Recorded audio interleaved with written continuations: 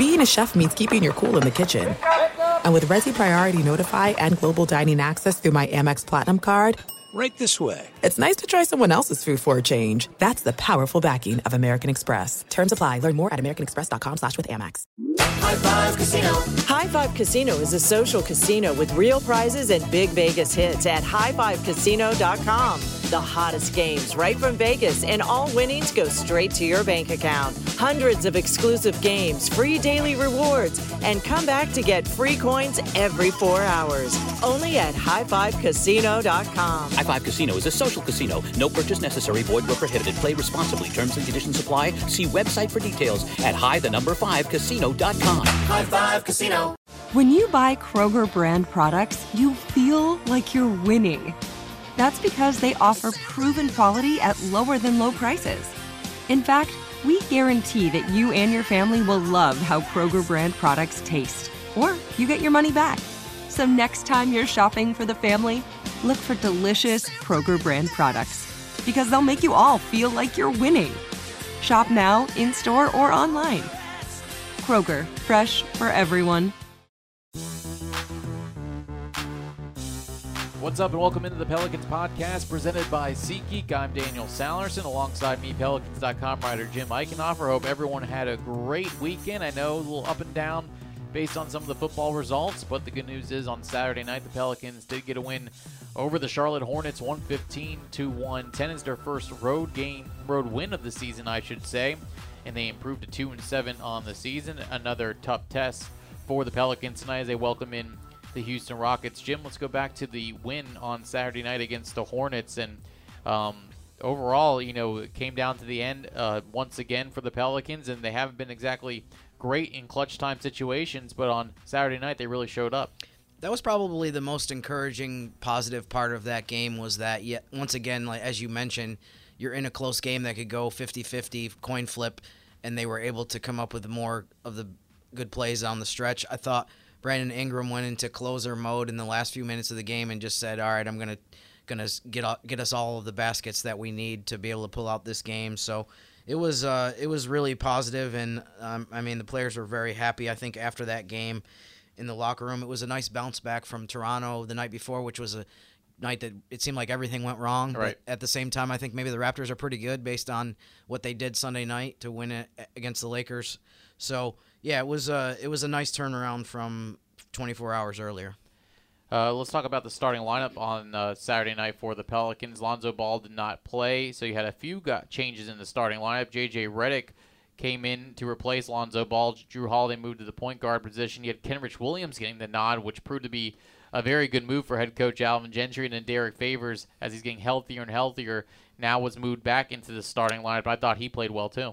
There were so many things to note from even just with the starting lineup changes that I do think that Favors' performance, where he had a double-double with 10 points and 10 rebounds, kind of got lost in the mix with so many other things that happened. But that was definitely encouraging to see him play that way, and it seems like he's probably going to solidify himself now as the guy that they're going to go with at starting center. I remember in preseason training camp, going back a ways, I said a few times about Kenrich that probably with as much depth as this team has, the best chance that he was going to have to contribute and play was to be that glue guy, to be playing in a lineup where maybe he's surrounded by a lot of other people who need the ball and who get a lot of touches, but he can contribute in a lot of other ways and doesn't need to score. He did have 15 points. I was about to say, he did contribute offensively. It was great to get that as well from him, but just overall, it just seemed like he was a really good fit with that group, and it sounded like, we don't know for sure, but it sounded like the way that Alvin Gentry was talking. I think Jen Hale asked him after the game, do you think you'll stick with this lineup? And he said probably until Lonzo comes back, that this is probably the group that we'll go with. And I thought it was everyone was in the pluses, plus minus wise, so it was really good night. J.J. Redick was plus 15, plus minus, and probably had the best game that he's played so far this year. So a lot of good stuff to build on. Yeah, 5 threes on the night for J.J. Redick, and all 5 starters in double figures. And now we turn our attention to the Houston Rockets. We'll hear from Craig Ackerman, radio and television voice of the Houston Rockets, in just a few moments. But you've already played this team, Jim. It was the day after the home opener, and it was a tough loss, but you were without Drew Holiday, who usually does very well on James Harden. You have Drew Holiday back tonight for the Pelicans. Should be an interesting one at Smoothie King Center. It really should, and I think that was the third game of the season. It was interesting because I thought, even though it was frustrating to lose again that night and go to 0-3, you thought that there were certain things that that they could build on, and I thought they played pretty well that night. The one thing that is a little scary about that game is it seemed like Houston shot preposterously bad from three-point range, and and Harden had a really bad game in that area as well. So hopefully they aren't due tonight to have a breakout in that category. But I thought defensively the Pelicans were better Saturday against Charlotte, and hopefully there are certain things that they did in that game that they'll be able to carry over against Houston. And with that, we welcome in Craig Ackerman, radio and television voice of the Houston Rockets. Craig, hope all is well. How are you, my friend? Things are good. Rockets are playing a little bit better now, which is a positive, and really looking forward to the game tonight. Well, let's talk about that. 6-3. Obviously, the Pelicans saw the Rockets in game number 3. How much has changed since then for Houston, and why are they looking so much better? Well, James Harden is actually hitting shots now. He got off to a horrific start shooting the ball. I mean, he was still averaging 35, 36 a game, even with just horrific three-point shooting, hovering around the 20 percentile area. The last 3, shooting 43% from downtown. The numbers continue to climb. That's number one. But to be honest, the reason why they played a little bit better over the last week is that they've improved dramatically on defense. I mean, they were flat out terrible at that end of the floor. They got blown out in Miami. Mike D'Antoni called them out, said they were soft, was sort of demanded that they respond to that. They have, and here we are. They're looking for their 4th win in a row. You talked about the defense, and obviously some of the numbers might be a little skewed due to that Washington Wizards game where you allow over 155 points. But what has changed defensively, and why are they playing so much better on the defensive end? Well, a couple of things. Look, I will admit they haven't exactly played offensive juggernauts, over the last week. Memphis, this version of Golden State, Chicago, those 3 teams are going to be in the bottom third in the league in offensive efficiency. So that certainly has had something to do with it. But the Rockets' opponents in the first, half dozen games of the year were shooting 43% from downtown. And everybody knew that particular number would not be sustainable, and that number has dropped dramatically. And 3-point defense is, there is an element of luck involved there. Early in the season, Rockets opponents were hitting an abnormally high percentage of their shots. Over the last week, it's kind of gone the other direction. So again, that's a little bit of factor in all of this. Daniel House has been very good. Clint Capella has been on the floor more often and has stepped up his game. He really struggled to start the season, and so it's been a variety of factors, and hopefully again this is a trend that can continue. Everybody knows that typically, historically, you can't ultimately look yourself in the mirror and say that you're a legitimate title contender if you're not one of the 10 best defensive teams in the league. They know that, and again, hopefully that's something that they can be consistent at the rest of the season. Craig, you just talked a lot about defense. I was wondering, on the offensive end, when you shoot as many threes as Houston does, I mean, how much of a factor has that been? It seemed like not just Harden, but the team overall, it seemed like they got off to a kind of a poor start. And even in the game against New Orleans, it seemed like the three-point shooting numbers were really poor. I mean, how much of a factor is that as far as a swing in terms of how the team has done lately? Well, I mean, when shots go in, you look a heck of a lot better when they don't, but they're not going to stop shooting threes.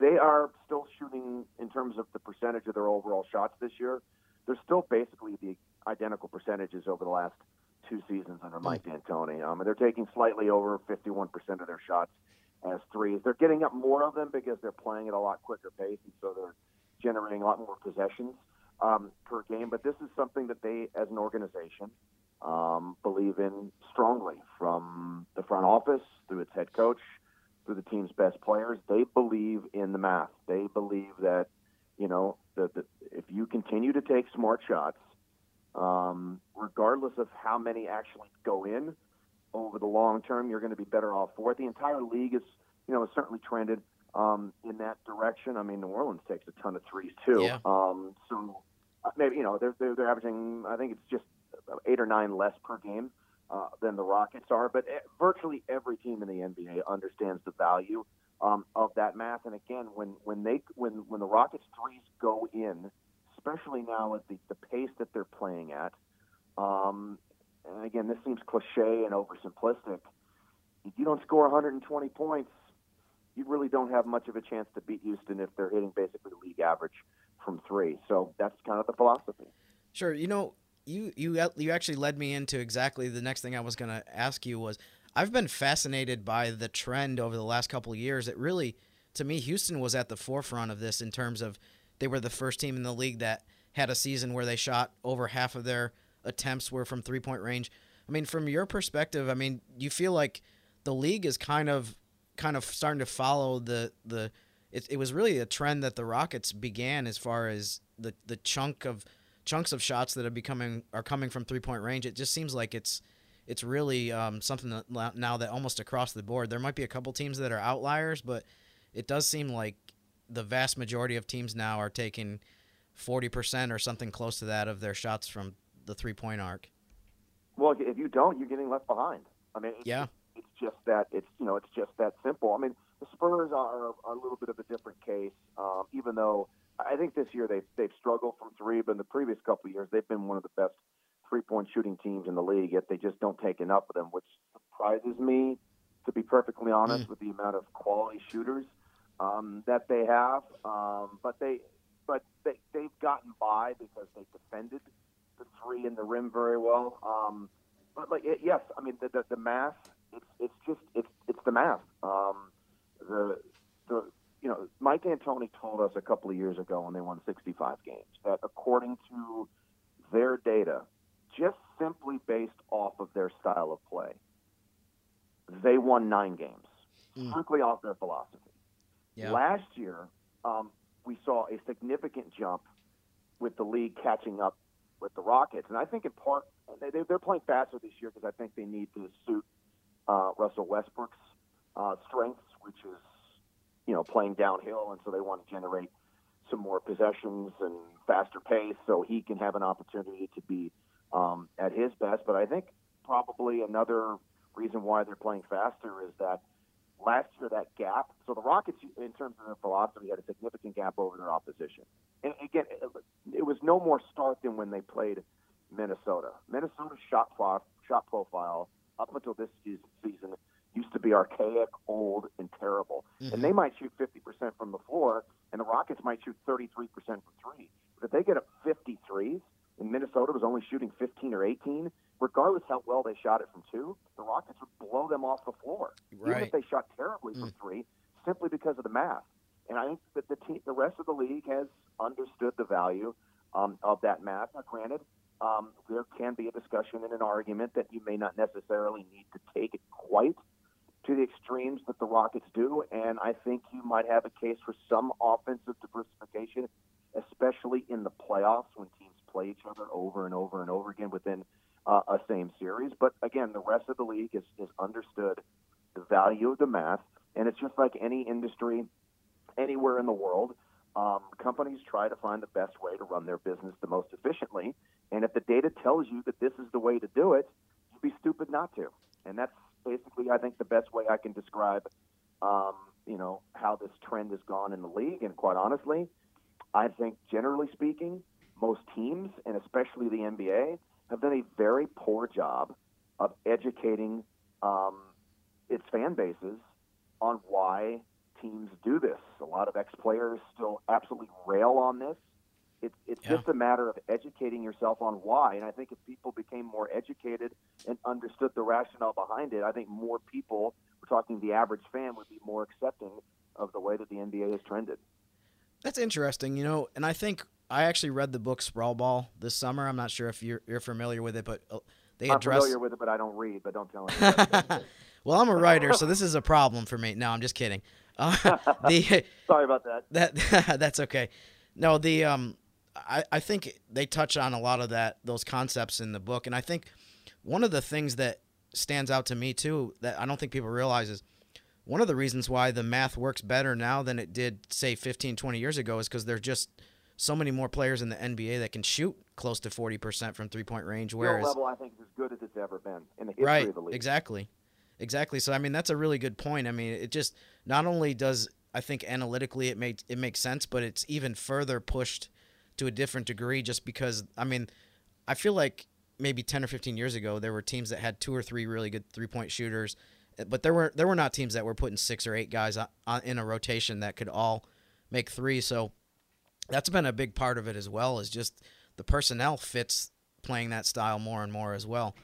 One of the things I was going to ask you mentioned the pace that Houston is playing at this year. I was really interested when I looked at the stats because I remembered back to last year that they were 27th in pace, and they're number 1 actually right now this season through 9 or 10 games. As far as Mike D'Antoni goes, I mean, he's been historically known as the guy that has his teams play at some of the fastest paces in the league. I mean, is he just kind of, I'm not sure if he's talked about this so early in the season, but is he just been more comfortable playing this way than what they played last season? Well, okay, so the Rockets. So again, we got to go back to 2 years ago, the first year of Chris Paul. At the start of the season, the Rockets were playing. I can't remember where they were in terms of ranks, but they were playing fast. And then they made a switch in their starting lineup after Ryan Anderson got hurt and put PJ Tucker in the starting lineup, and their pace bottomed out. The irony is that his 7 seconds or less Suns teams, if you drop those groups in the league now, they would rank like 28, 29, 30 in terms of pace. I mean, that's how much faster the league overall has gotten. But when they made that switch, they dropped. I think in part the necessity with that too was they had a turnover issue, and when they dropped in pace, their turnover percentage dropped dramatically, which suited them. And then when they picked up Russell Westbrook this summer in place of Chris Paul, let's just be honest. I mean, he's not a three-point shooter. The only year that he's actually been even close to the league average was the year he won MVP, where he shot 34% from three, but that's the exception and not the norm for him. He's at his best when he's coming around screens and attacking the rim, playing in transition. That's when he's at his best. So I think that's had a lot to do with it. And again, as I made the point earlier, I think when the Rockets noticed that the rest of the league has basically caught up with their style of play, they had to take it to another level. And so by playing faster and creating more possessions, they're shooting even more threes to try to get the math number in their favor. And yes, it is something from a personal level that Mike D'Antoni wants to do more of. But this is an interesting kind of, I don't know if dichotomy is the right word, but James Harden's the best ISO player in the history of the league, and he's probably more suited at playing slower in the half court, and Russ isn't. So it's been a little bit of a balance, and I think maybe when the season started, they were probably maybe playing a little bit too fast. As you mentioned, they still rank number 1. I think that's come down a little bit. Maybe they've found a little bit of a happy medium between the two. Maybe they had something to do with the Rockets just having dead legs and not being very good defensively. But there is certainly a balance, because the faster they play, the more that suits Russell Westbrook. But again, the more possessions you create in a game, the more opportunities you have for James Harden to take shots and score, and he does that better than anybody in the league. Craig, before I let you go, when you're prepping for tonight's game and talking about some point of emphasis for tonight, what would be some keys for either team? Kind of what are you expecting tonight at the Smoothie King Center? Well, a couple of things kind of stood out to me. Pelicans are the worst defensive rebounding team in the league, and the Rockets lead the NBA in second chance points. So I think that's something that the Rockets have to take advantage of, and something that New Orleans should be very concerned about, as is the case with a lot of young teams. New Orleans fouls a ton, which is advantageous to the Rockets since they lead the NBA in free throw attempts. James Harden at the top of that list. So that's right up his alley. So I think New Orleans needs to defend without fouling. It's easier said than done against James Harden, but I mean I think if they're going to have a chance to win the game, that's certainly at the top of the list. And New Orleans, they give up a ton of threes, and the Rockets shoot more threes than anybody. And so I think if the Rockets ultimately, and again, this goes back to the math equation, and I would say this against basically every team in the league, if you're going to give up a ton of threes to the Rockets and they shoot a high percentage, then it's advantage Houston, and then it becomes very difficult for opposing teams to compete with that. So to me, I think those are the areas that should be watched out for both teams. All right, should be a fun one tonight at the Smoothie King Center. Craig Ackerman, radio and television voice of the Houston Rockets. Craig, as always, we appreciate you coming on. Anytime, fellas. We'll look forward to seeing you tonight. Thank you. Yes, sir. Thanks, Craig. Good stuff there from Craig Ackerman. Again, Pelicans and Rockets tonight, 7 p.m. from the Smoothie King Center. Tickets are still available at pelicans.com.